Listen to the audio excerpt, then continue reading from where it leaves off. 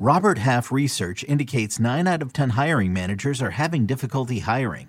If you have open roles, chances are you're feeling this too. That's why you need Robert Half. Our specialized recruiting professionals engage with our proprietary AI to connect businesses of all sizes with highly skilled talent in finance and accounting, technology, marketing and creative, legal, and administrative and customer support. At Robert Half, we know talent. Visit roberthalf.com today.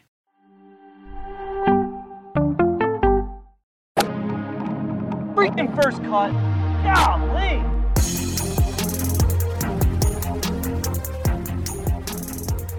Welcome into the First Cut Podcast. I'm Rick Gaiman, and this is indeed your DFS preview for this week's Mexico Open, a brand new event to the PGA Tour, not a new event in general. Joining me to break it all down, Sia Najat is here. Sia, welcome in.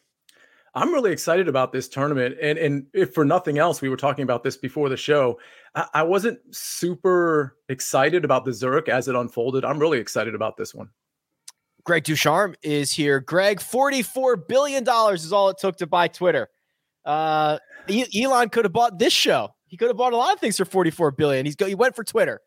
Would we have gone for $44 billion? We would have held out for $45 billion, I think. Yeah, I think so too. Mm-hmm. So yeah, big news. I suppose that's really big news. I'm interested to see how it changes. I was very excited about the Zurich Classic. I think it brings up a lot of storylines. I like the event, and it's grown on me. And I think this event's a really interesting field too. I enjoy these events where we have a new course and we don't have any data on it, and we got to try to decipher and read between the lines. I think it yields a lot of opportunity. And these fields in general, you know, a field like a Corrales Punta Cana Championship, a field like a Puerto Rico Open, there's a lot of opportunity there. So I'm looking forward to this one. Opportunity abounds, full field event. As we're mentioning, this event's been around. The Mexico Open has been around for a long time. This is the first year it's an official PGA Tour stop. Greg, correct me if I'm wrong. It was part of the PGA Tour Latin America schedule for some time, and it's kind of bounced around a bit, I believe. Yes, this is not the WGC event. So it's been around for a long time in Mexico. It's bounced around on some tours, and it's finally landed on the PGA Tour. And I'm again very excited to see what happens. Excited to see the golf course. Excited to see if as you try to figure it out, are the course comps that you use going to be accurate? I've found it very limited knowledge on the golf course, and so you kind of got to go architect and grass type, which there's a lot of different ways to look at it. So I'm very excited.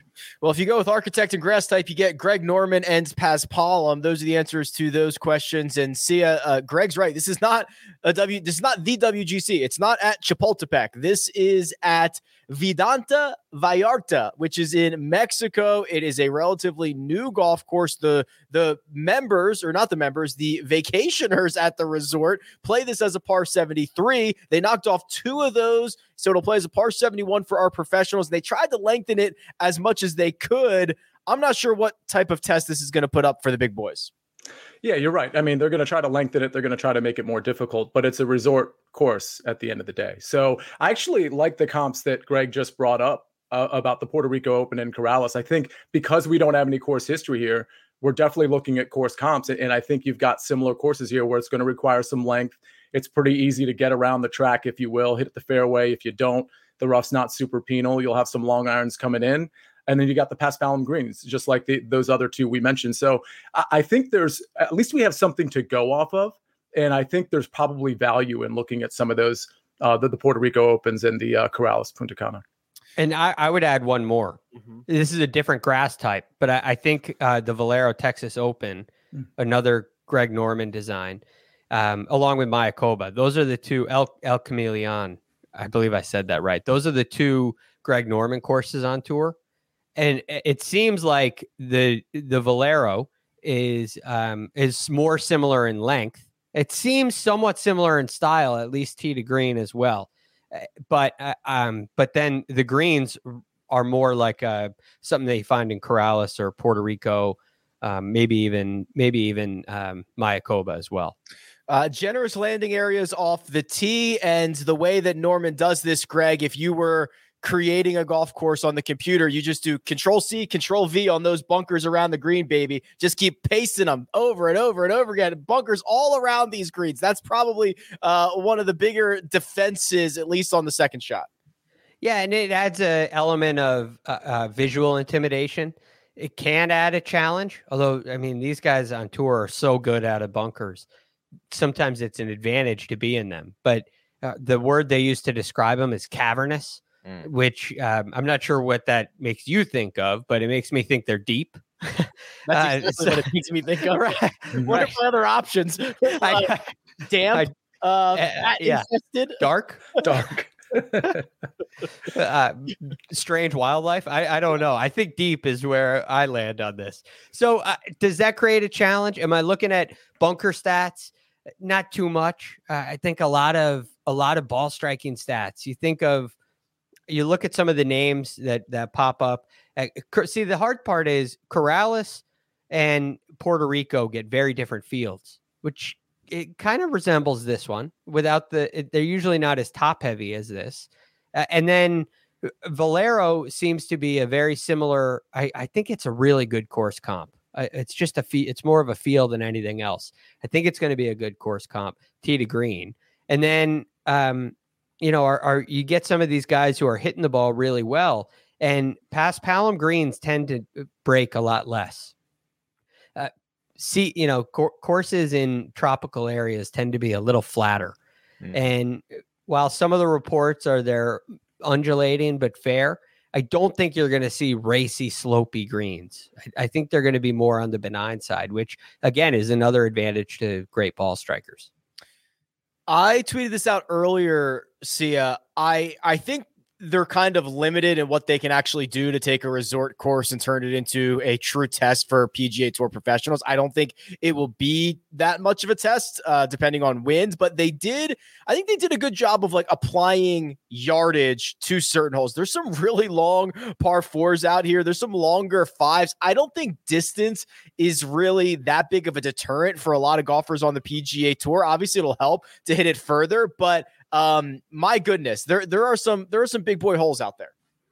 Yeah, looking at this on YouTube, I mean, just right off the bat, the 603-yard par 5 jumps out at me just because you don't normally see a 6 in there. But yeah, 585 there's a par 4s over 500 yards.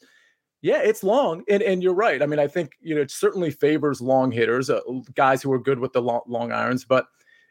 I think everybody's going to be thinking that. So I think you have to keep that in mind when you're picking your players, because there are going to be some guys that people will definitely gravitate to, especially in a field like this where there's only so many names that are sort of generally popular that I think people are going to pick up. I think the 9K range is full of them. So I think especially when you have a course that is new to the tour, I think you want to embrace the variance, you want to embrace the unknown, and you want to embrace the pivot. So I think as we go through some of these players, I'm likely to point out some guys that, of course, are popular, but also some pivots from those guys as well. All right. Fair enough. I want to get to the player pool, but I forgot to mention the one and done form for the fans is now indeed very, very live in the description. So go ahead, click through there. Make sure you get your pick in, because on Tuesday morning when we hit the mega preview pod, we're going to need those picks. And I don't know where they currently stand, but they're well past you, Sia. They've got their eyes set on everybody else. Oh, that's true. That's true. Although, I did feel somewhat at ease because we both had the same one and done last week with Tommy Fleetwood and Garcia. And so we both lost out on that. But listen, we got a half a season to go. I got a lot of victory lapping going on, and I'm just saying it ain't over till it's over. I don't want to give away too much on this show. The chat is very aware of what I might be saying today, Greg, and they're going to use that information against me in the one and done. Yeah, we are at a big disadvantage because we give them the information and let them decide. I do want to say, and Sia's talking about victory lapping, I did pass the fans this week, which I'm very proud of. Congratulations. I'm very happy. I'm hanging in there. I'm in striking distance, but I have some work to do, and I've unloaded a lot of ammo to get within striking distance. The fans have not unloaded a lot of ammo, so they have a big advantage over me. And I'm going to have to play my cards very close to my chest to beat them. All right. Well, I'll try to reveal those cards in just 1 second. We're going to get into the cheat sheet. We're going to go tier by tier through the pricing. But first, we're going to take a quick break and hear a word from our partners.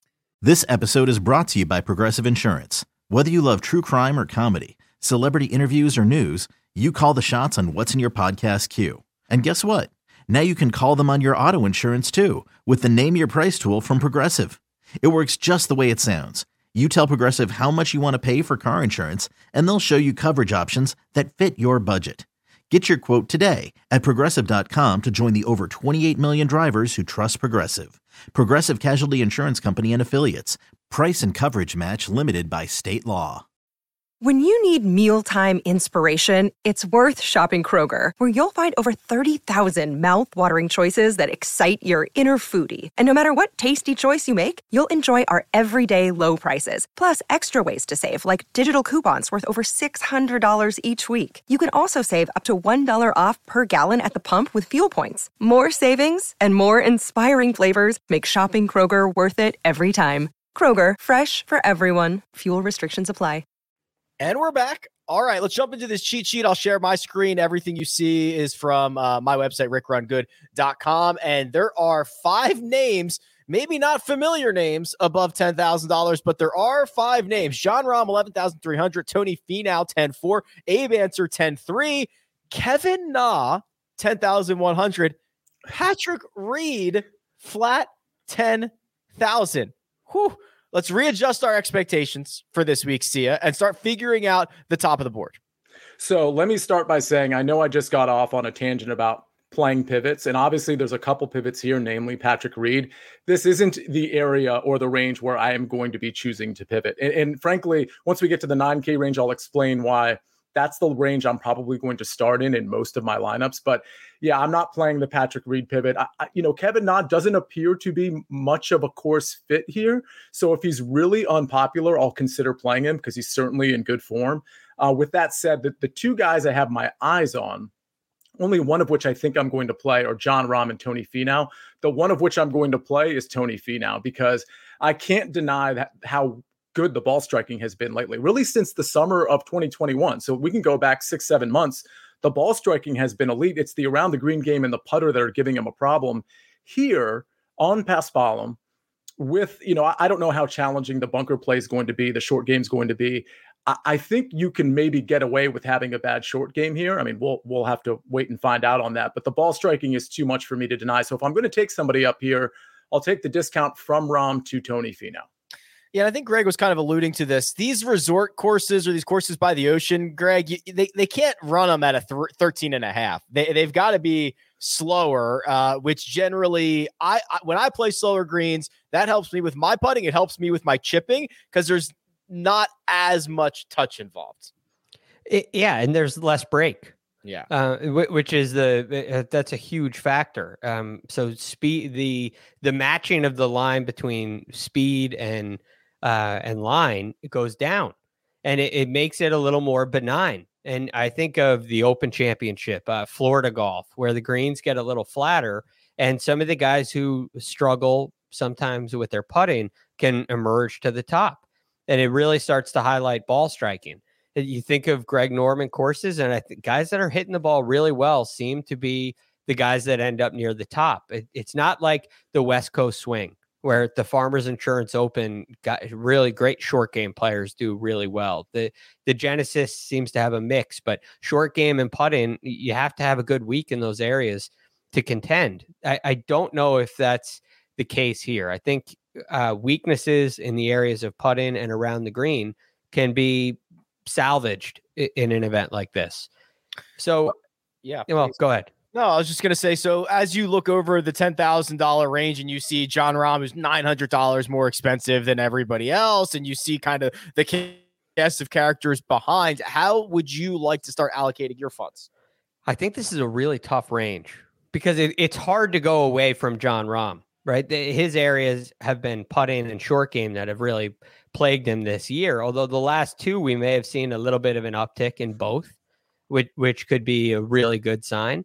The one question is this event going to weed out? Is Jon Rahm's ball striking advantage going to be as much of an advantage? I think of his line at the American Express, the putting contest. Right? I think he said it's a bleeping putting contest. Yeah, I this is a family show.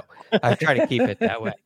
And I wonder if this turns into a putting contest, even though I don't think putting is a requirement. Like your form putting coming in, I don't necessarily think is a requirement, but I think this event can turn into a putting contest very easily.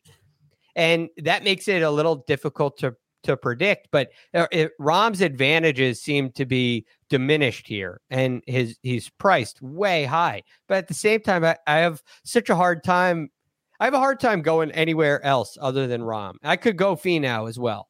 I think Finau is in a lot better form than it looks based on his finishing position. So I'm kind of between those two, and my third option, which may be my first option, is to avoid this range altogether. I don't like I don't like Answer. Not that they can't play well, and I don't like Reed. So I'm kind of I'm either going to pay up and go with Rahm or Finau, or I'm going to avoid this range entirely.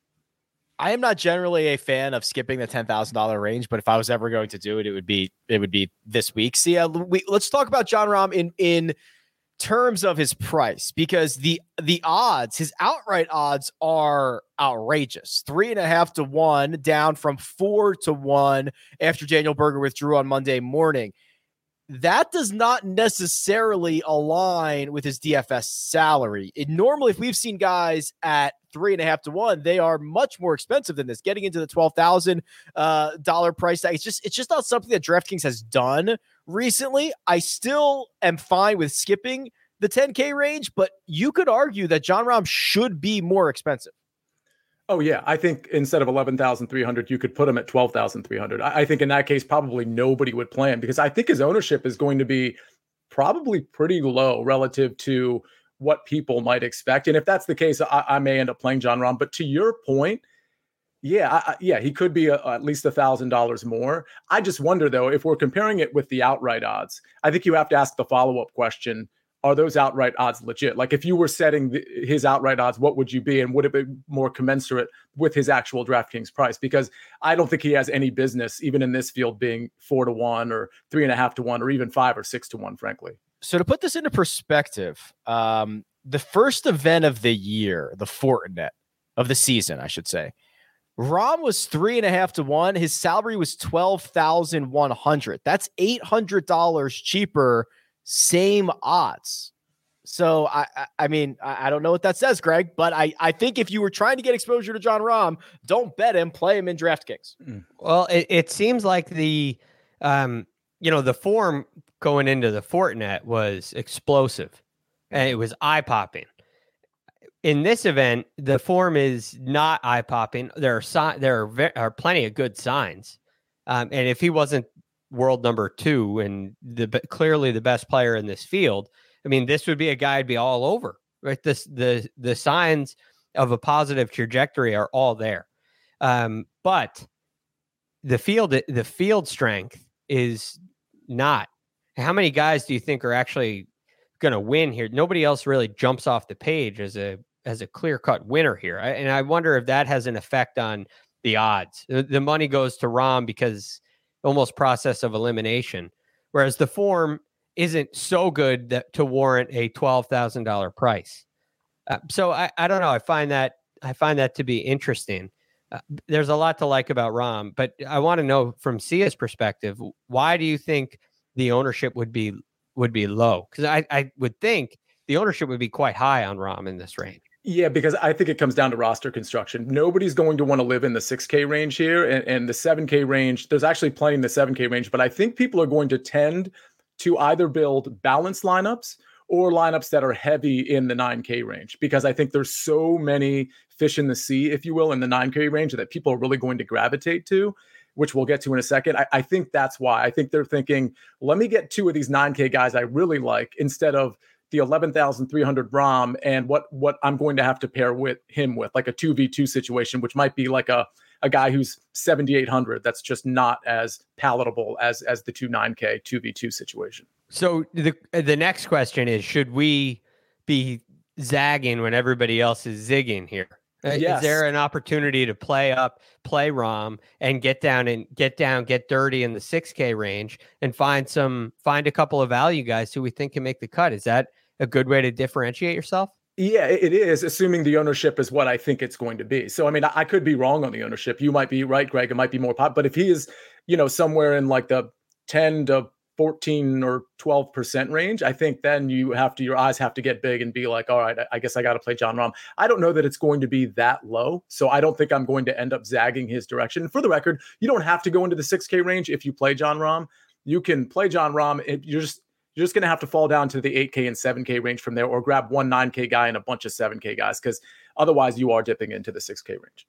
Okay, well, let's fall into that 9K range, because I think this is a natural starting point for a lot of people. Sia, you mentioned there are some names here that people are going to gravitate towards. Let's start naming names. Yeah, there's 5 that I really like here. Oof. And I'm not going to play all 5. I'll tell you, there's probably 2 I like the most. Gary Woodland starts it off. Not many issues with his game lately, although he has been pretty erratic in terms of his finishing positions, but and that's mostly because he can get wild off the tee. I don't think that's going to be a problem with him here because the rough's not super penal. He's been pretty dialed in on approach. I like him. Sebastian Munoz is one of my favorite guys in this tournament, and we're bringing up Woodland now. I mean, that approach game, yeah, he's been good. It's pretty great. The last time he gained on approach in 6 straight was the beginning of 2020, and it was like 4 events before the shutdown, and then 2 after. So that's how long it's been since we've seen this version of Gary Woodland. Right. I love that. Sebastian Munoz crushing it off the tee. He can absolutely spike on approach. The putter has been quite bad for him, but if you look at the last 3 tournaments, maybe he's potentially turning it around. I just love the course fit here. I'll just pass over Cameron Tringale for now. That's a guy that I'm certainly considered. He's one of those 5. Aaron Wise, I like. If we think that this Paspalum is going to help some of the poor putters, some of the poor short game, Aaron Wise, the ball striking has been pretty elite for quite some time now. And then the final guy is Matt Jones. He's 9,000. I suspect because of that 9,000 price tag, he's going to be popular, just like some of the other guys I just mentioned. But with that said, a good course fit. I like him here quite a bit. Matt Jones gains across the board. The last time we saw him, runner-up finish at the Valero Texas Open. That's his second top 15 in his last 5 starts. Okay, Greg, your turn, buddy. We've got a stacked 9K range. There's still one name lurking out there that's got my attention that Sia hasn't found. Where are you going? Okay, I got 3 guys. I like more than 3 guys, but I'll give you my 3 favorites. Well, I guess I got to go 4. So I really like Woodland. Yep. He would be like probably the darling of this whole field for me. Probably my favorite play here. When the price came out, it was a little disappointing for me.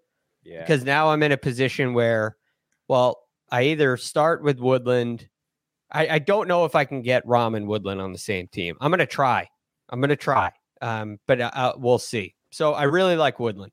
Again, one of his best courses on the PGA Tour. In fact, his best course that's a regular stop on tour is Greg Norman design at TPC, the Oaks course, TPC San Antonio. So I really like that aspect. He's played well there. He's playing great so far, as we've highlighted. I think Cameron Tringale is a really solid play. He's so consistent. He played really well last week. And I know it's a team event, but if you watch that event, playing with Wyndham Clark, he was the rock on that team. As you would expect, Wyndham Clark was a little all over the place at times and definitely contributed, but not like Cameron Tringale. He put the team on his back. So really like, and then Chris Kirk has also been just such a ball striking stud. I have to go in that direction. So I love those 3. Then there's one other name here who I'm wondering if this is your name, Rick, but it's, I don't know. It's down a little lower on this range. It's Kevin Streelman. And so Kevin Streelman missed the cut at the RBC Heritage, which was a little uninspiring. He played very nicely at the Valero Texas Open. And again, an important course for me. He played well at the Valspar, the Players. It's been a fairly consistent run for him. And he's been putting pretty well too. So I like that aspect. I love his record at the Valero Texas Open. He's got a tied 6 2 years ago. He's got, I guess that was in 19, tied 18th last year. He's got a tied 8th, a bunch of top 15 finishes there. So I really like what I'm seeing out of Streelman. I think the course is going to fit. And I guess that rounds out my, so Woodland, Tringale, Kirk, and Streelman, I think, are my top 4 in this range. Okay, so I'm glad you mentioned Streelman. That's not the guy I was looking for, but I like him. So what I have up on the screen right now is weighted strokes gains. And I'm using weighted this week because there's a lot of guys who split time on Korn Ferry and all that stuff. And using raw data, you'll get some wonky things. So I did weighted strokes gain. Last 20 rounds, Jon Rahm's number 1. Chris Kirk is number 2, Gary Woodland number 3, Kevin Streelman 4. So that's 3 golfers in the $9,000 range inside the top 4 there. So they're all playing quite well. The guy that I'm kind of interested in here is Cam Champ. And there was a comment earlier. I apologize to who it was, but it was like, oh, this feels like an event that Cam Champ gets his yearly win in, which is like exactly right. Great ball striking week at the Masters. Horrible before that, but like, look at when he wins. 5 missed cuts in a row, finds 1 good ball striking week at the John Deere, wins at his next start, the 3M Open. Like, he doesn't need much, and I think distance is the one thing I care about most this week. Interesting. I get it. He certainly seems like a good course fit in spite of the approach play being, a little terrible, but this is a Cam Champ course. I mean, I totally get that. I don't trust him. I just like him. I think there's a difference there, right? There's a big difference. Yeah, there's a big difference. I'm very curious to see. I can understand the Bomber's Paradise aspect, and there have been a lot of comments in the chat about it, and I'm not afraid of that. I think there are some guys where distance will really come into play, but I'm wondering if this is just a solid ball strikers kind of week, and the guys that are long enough will have some success. I can't quite decide on that yet. So Rick, what makes you say this distance is your top priority here? I just think that the way that they've got this, so what, it's 74 something yards, par 71, but they've got some shorter, there's like 2 short 3s and there's a drivable 4. So there are some really long holes out there. When you start getting to like 500-yard par 4s, it starts to look like a different type of golfer. If you look at the, I might have it handy here, the strokes gain metrics for long par 4s, 495 yards or longer, it's let me see if I have it here. So Cam Champ's 8th in this field in terms of strokes gained on those holes. Tony Finau, Jon Rahm, it's guys that you would kind of expect, and I think that's going to play a large role in the way this thing shakes out. And to add to the Cameron Champ argument, if you look at the proximities, 175 to 200 and 200 plus over the last 50 rounds, he's 9th, 175 to 200, 3rd proximity, 200 plus. So that's great. And driving distance, he's number 1. So, I mean, while his approach play as a whole is pretty bad, frankly, like really bad, actually, those particular distances, he's absolutely more dialed in than the rest of this field. Helps when you hit a 8 iron and everybody else hits a 6 iron or whatever it ends up being for him. He's so stinking long. Okay, let's continue on here because the next range I have literally zero idea what to do with. I'm hoping to get some help from you gentlemen. But first, we're going to take a quick break and hear a word from our partners. Another day is here and you're ready for it. What to wear? Check. Breakfast, lunch, and dinner? Check. Planning for what's next and how to save for it? That's where Bank of America can help. For your financial to-dos, Bank of America has experts ready to help get you closer to your goals. Get started at one of our local financial centers or 24/7 in our mobile banking app. Find a location near you at bankofamerica.com/talktous. What would you like the power to do? Mobile banking requires downloading the app and is only available for select devices. Message and data rates may apply. Bank of America NA, member FDIC.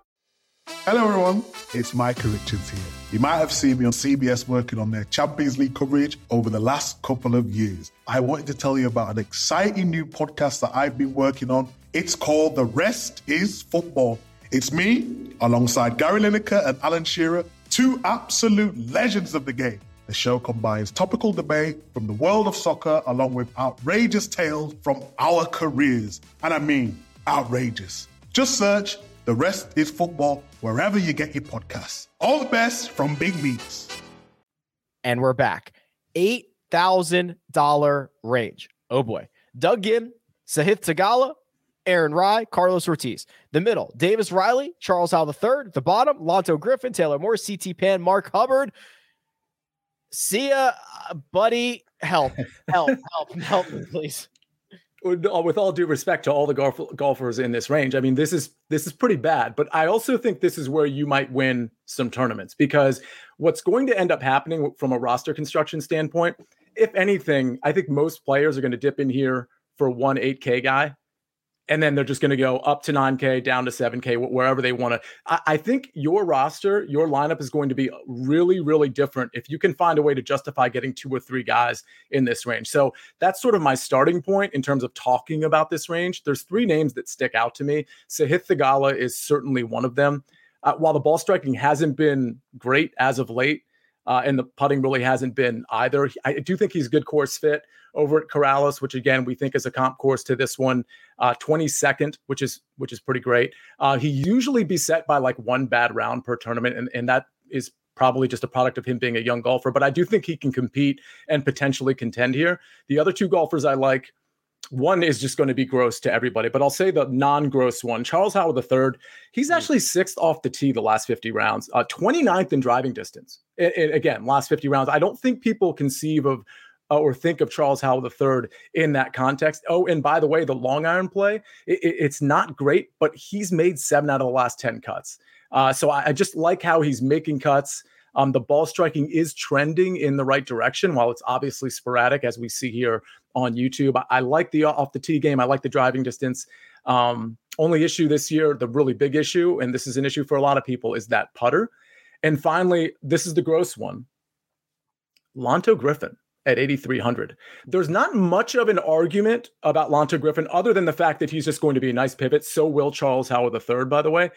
But the thing, if you just want to call some metrics and just try to make an argument, I do think the ball striking has been better than people think. I do think it's trending in an okay direction. It's the around the green game that is really absolutely crushed him. And if we fall into the argument, right or wrong, that the around the green game might be a little bit easier here in spite of all the bunker play, and that the paspalum greens is going to contribute to a little bit of an easier time with the short game, it might be the time to make your lineup super different and grab a Lonto Griffin.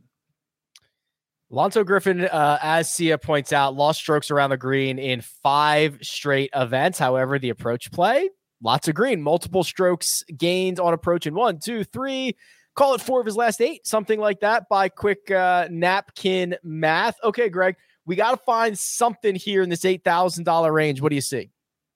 I see what Sia sees in Lonto Griffin. I doesn't really move it for me. I'm not really excited about it. I see the trend. I wouldn't be surprised at all if he put together a great week.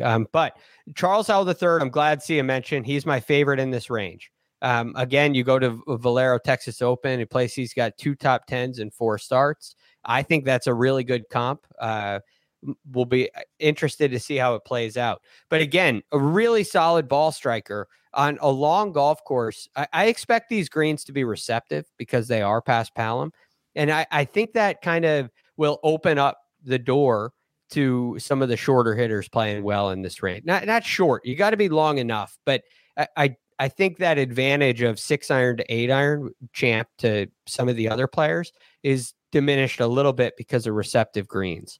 So I give a guy at a distance like Charles Howell III a real chance. And there are some other guys we'll get into a little later that I like. So he really grabbed my attention, and Aaron Rye grabbed my attention as well. A really solid ball striker, a guy that can put it in play, hit fairways, hit greens, and give himself opportunities on the greens. And I like his form coming in. He played nice in Texas at the Valero. He played really nice last week with David Lipsky at the Zurich Classic. I think Aaron Rye's in really good form. So, and then I think there are some guys you could take a chance on.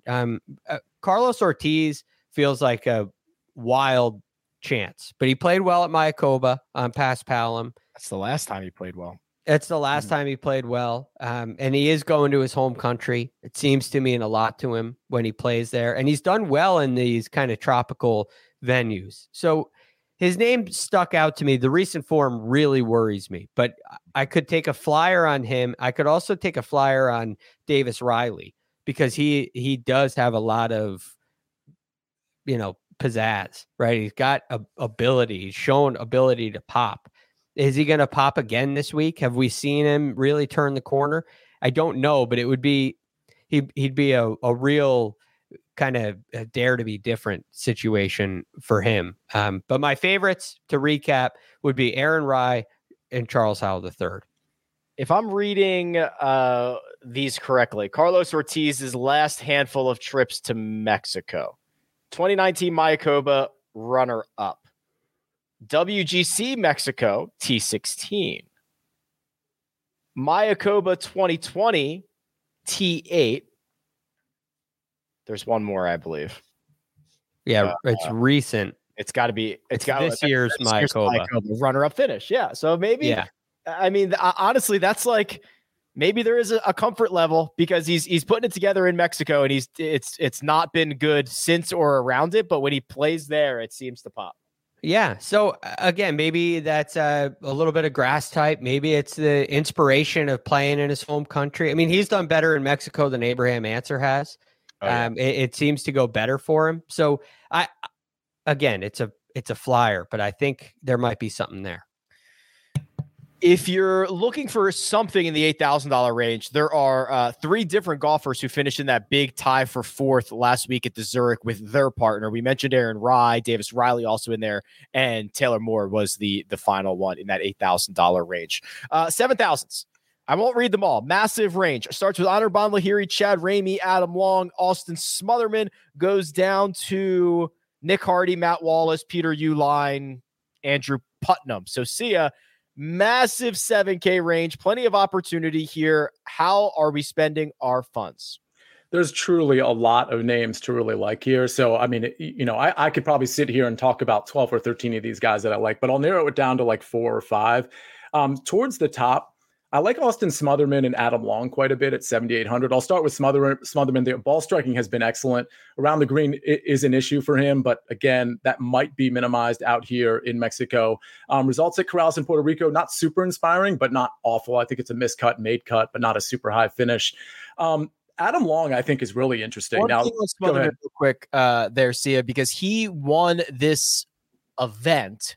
Let me get my words right. He won this event when it was part of that PGA Tour Latin America. It was not at this course, obviously. I think it was in Tijuana. But he won this event in 2018. So maybe some good vibes on Smotherman there now with PGA Tour card in hand. Apologies. Adam Long. Yeah, no, and again, you have this up. If you look at his ball striking since January, since the start of the calendar year, it's been very good. So I definitely think he is a good play at this price in this field. Adam Long, ball striking is trending, short game very good, but he's made 5 out of the last 6 cuts. And I just think he's one of those guys. We've talked about him quite a bit, Rick, in the last year or so.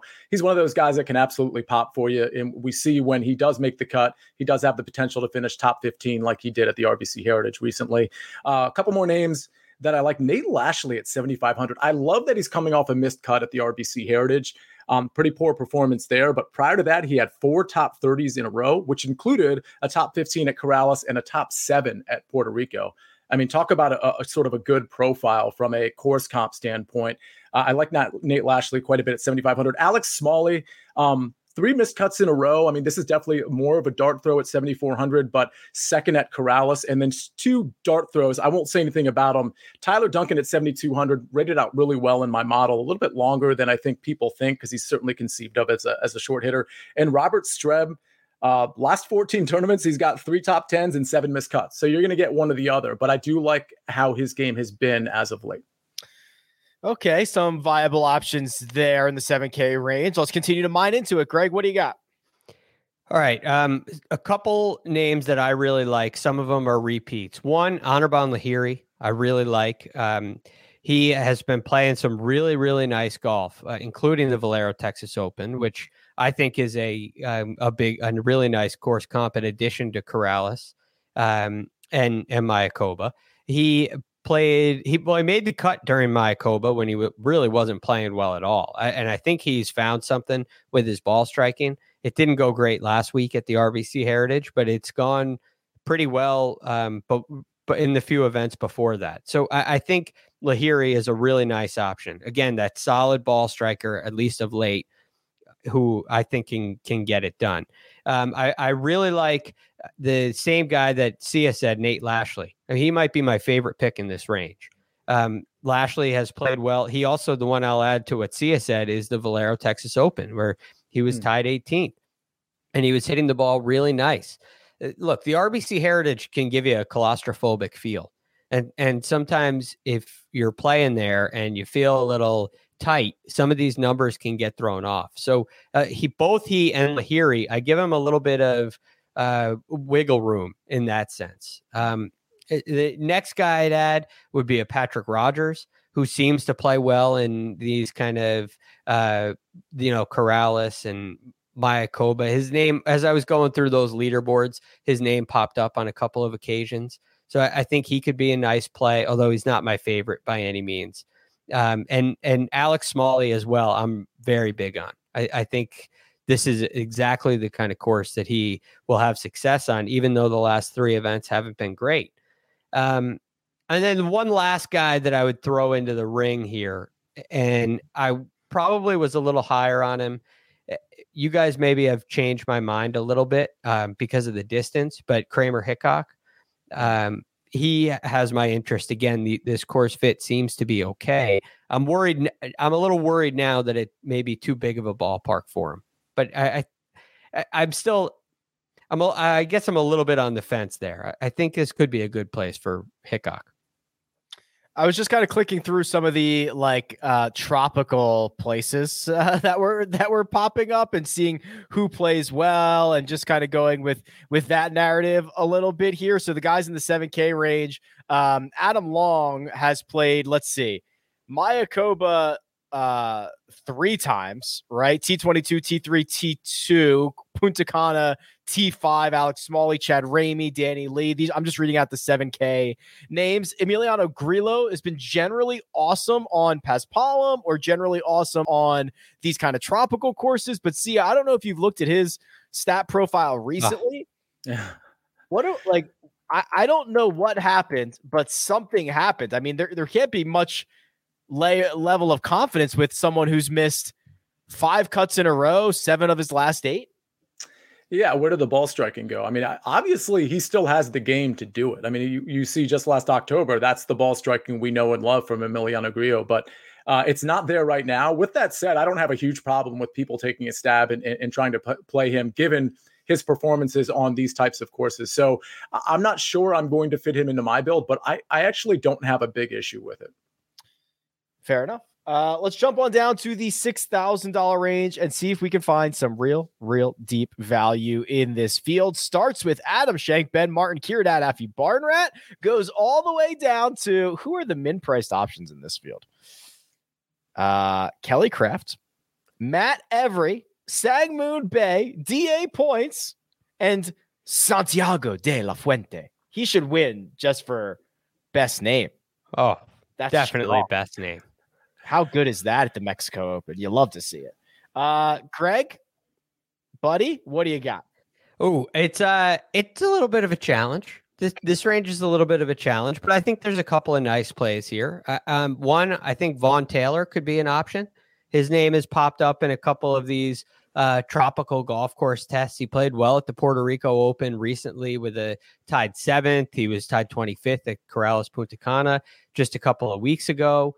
And it's been, he's been a really nice approach player for the most part. A lot of success in that regard. So I think it could be a fair event for him. And let me just see quickly how he's done. Yeah, and that's what I thought. He's had some nice finishes at the Valero. Not great, but he's made a ton of cuts there, which he's only missed 2 cuts there for a while. So he's definitely on my list as a player of interest. The other who I was interested in, and again, maybe distance is an issue here, but I thought this could be a week where you see and he's at 6,400. Where is it's Jason Duffner? Duff Daddy. Look, he was tied 28th at Corrales a couple weeks ago. He's got a bunch of missed cuts on the record here, but there seemed to be something really going with his ball striking until recently. And I don't know if these last two events, because we only have two events measured since he played the Farmers Insurance Open, and it wasn't great. But I still think there's a chance he's hitting it really nicely. And this is the kind of tournament where I think a player like Jason Duffner, at least in his profile, could have success. So again, total flyer. There's not a lot to back up on, but you think of a good ball striker who struggles on putting, maybe this is the kind of place that helps him on the greens. Yeah, lost strokes on approach in Phoenix and the Honda Classic. We don't know what he did at the Puerto Rico Open, Corrales, Punta Cana, or of course Zurich Classic. Those are not the measured events with the shot link data. Okay, so yeah, $6,000 range. Depending on our construction here, we might have to dip down. If we do, what do we find? Not much. I mean, this is the first time where it's so hard for me to even mention some names, although I really like the Jason Duffner argument. I think I might take a flyer on him in maybe a lower priced lineup. Adam Schenk popped out at me a little bit. I mean, the metrics aren't going to pop out for anybody here, if we're being honest, but his metrics certainly don't pop to me. But 7th at Corrales, he does flash here and there. 14th at the Zurich. I actually truly don't know how much of that was him. Made cut at the API. Ben Martin, I think, is interesting to me. It's probably a stay away for me, but I haven't fully decided. He's got some good history at the Corrales as well with a second place finish. And as we see here, he made the cut at the RBC. He made the cut at the Valero Texas Open. Zurich miscut, I'm not super concerned about for obvious reasons. Maybe Wesley Bryan at 6,600. I've been on the Wesley Bryan train. It hasn't really worked out. But again, if you have to dip in this range, which I certainly don't recommend, I think Wesley Bryan and maybe even Hank Lebioda are viable. Yeah, the Wesley Bryan train never really leaves the station, unfortunately, as much as I love the guy. How about Patrick Flavin, Greg? He is now Monday qualified 4 times this year, which in itself is ridiculous. Yeah. It is noteworthy that the 3 other events that he Monday qualified for were Bermuda, Puerto Rico, Punta Cana. Made the cut in all 3 of those. I'm pretty sure he does not have status anywhere because he's been bouncing around the Latin American tour. He's played some Corn Ferry events at the end of last year. I don't know what his current status is, but at least playing well enough to get into this event. And the 3 times we've seen him on tour this year, he's made the cut. Yeah, look, it could be a good option. I mean, there's not data that you can go on here, but that's a lot of the guys down here. So I'm okay with it. But I did have one guy I wanted to get your thoughts on, Rick. I thought this might be with your distance lean here. What do you think about a Brandon Hagee? Okay. I scooted around Hagee for a while, and I stared long and hard at it, and I was like, what am I going to do with Brandon Hagee? So 9th, this is kind of the profile that I like. 9th in distance, 208th in accuracy. Like, okay. Right. Bombs away, baby. Makes enough birdies, which is exciting because I think, Greg, you like this could be a birdie fest. It depends on what the wind's gonna do, but man, it's really hard to look at this stat profile and see 2 made cuts since November. Yeah, and have any, and it's.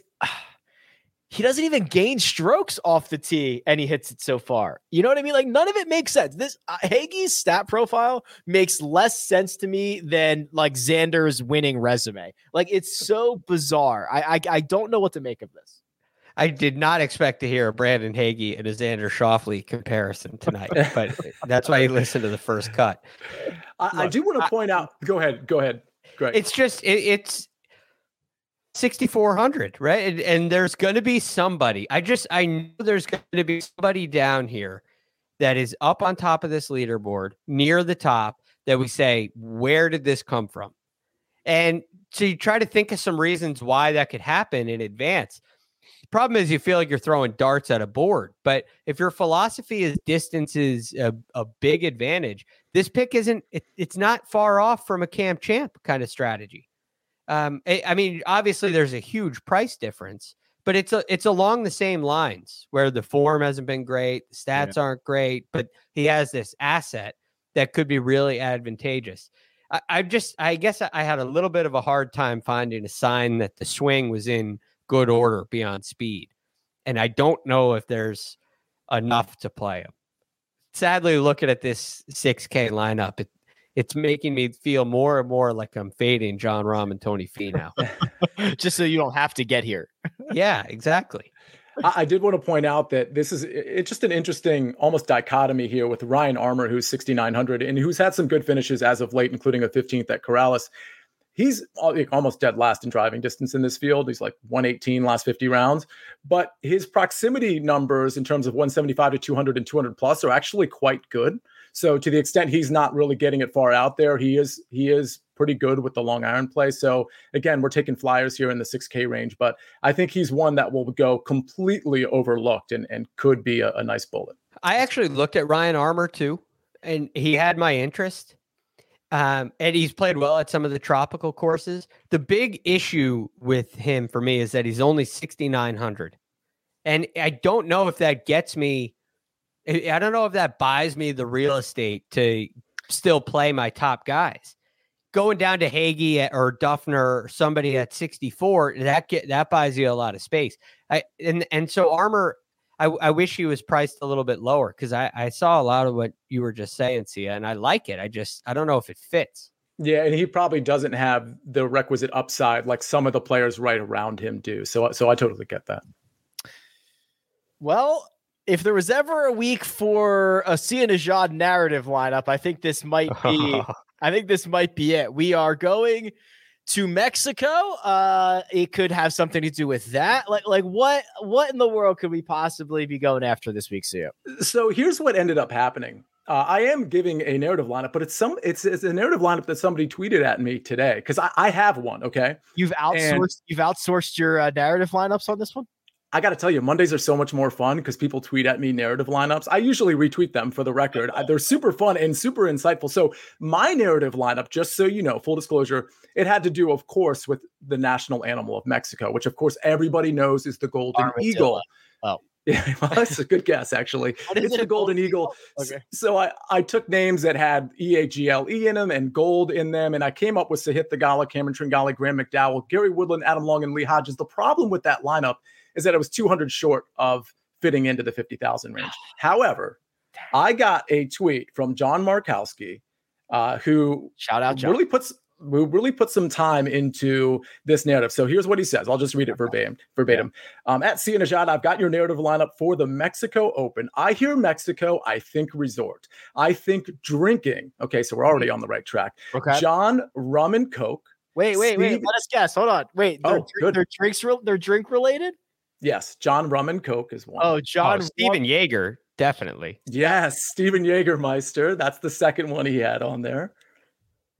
Okay. Maybe we shouldn't have guessed. Hold on. The other ones they're really hard. He had to be like super creative with these. So John, rum and Coke, Steven Jägermeister, Aaron Rye, Kelly Craft Beer, David Lipsky Vodka.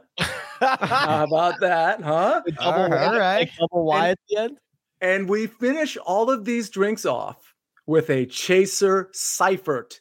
And we got 2,700 left to play with. If you don't want to play, there we go. If you don't want to play the Kelly Craft Beer because he's been priced and he'll probably miss the cut, you got 2,700 to play with. You can upgrade if you want. But that is a narrative lineup right there. John Markowski. Wow. John, Rahm and Coke, Steven Jägermeister, Aaron Rye, R-Y-E in this scenario, Kelly Craft Beer, David Lipsky Vodka, and I finish it off with a Chaser Seifert. I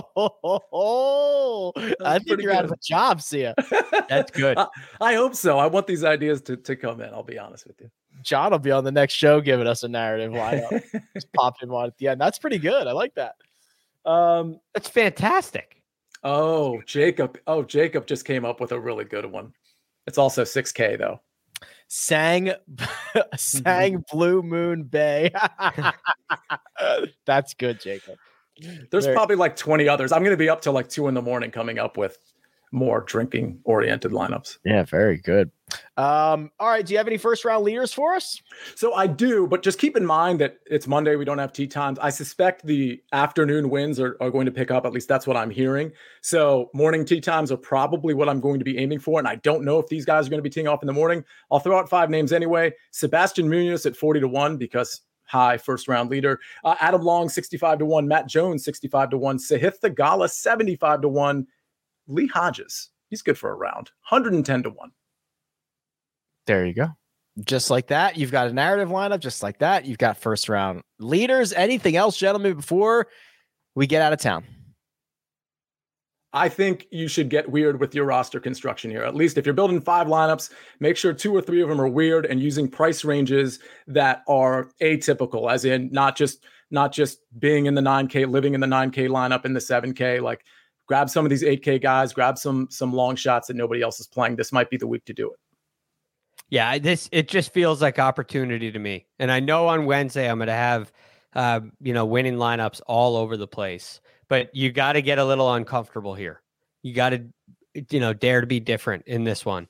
And when you have limited options, sometimes it can steer you into the chalk lineup very easily because you feel better about it. But you don't be afraid to find something wacky, like Sia said, to hang your hat on. And get a little leverage. Don't be afraid to get weird. Don't be afraid to fill out the one and done form right now, because on Tuesday morning, when we go live for that mega preview, it will close and you will be at the mercy of all the other people who voted and you didn't. And that will feel very sad for you. But I think that'll do it. Big thanks to producer Jacob. Does all the hard work behind the scenes. Sia Najad, available on Twitter at Sia Najad. Greg Ducharme at The Real GFD. Greg, do you think, does someone have at Greg Ducharme? And maybe Elon can muscle it back for us. Yeah. Now that we have a new owner, I think we can work on that. But I think I'm going to stick with The Real GFD. I like it. Yes, somebody definitely had at Greg Ducharme, I believe. I made this a long time back in the Ice of Fire days. Oh, so it was a very similar time frame, but I'll think maybe I'll send Elon an email. Yeah, definitely tweet at him because nobody's doing that right now. No, I'll just text him and say, hey, we need at Ice of Fire for Greg. Get that. I'm sure I'll take it. That one gladly was taken. You can find me at Rick Run Good. This has been The First Cut. Catch you next time.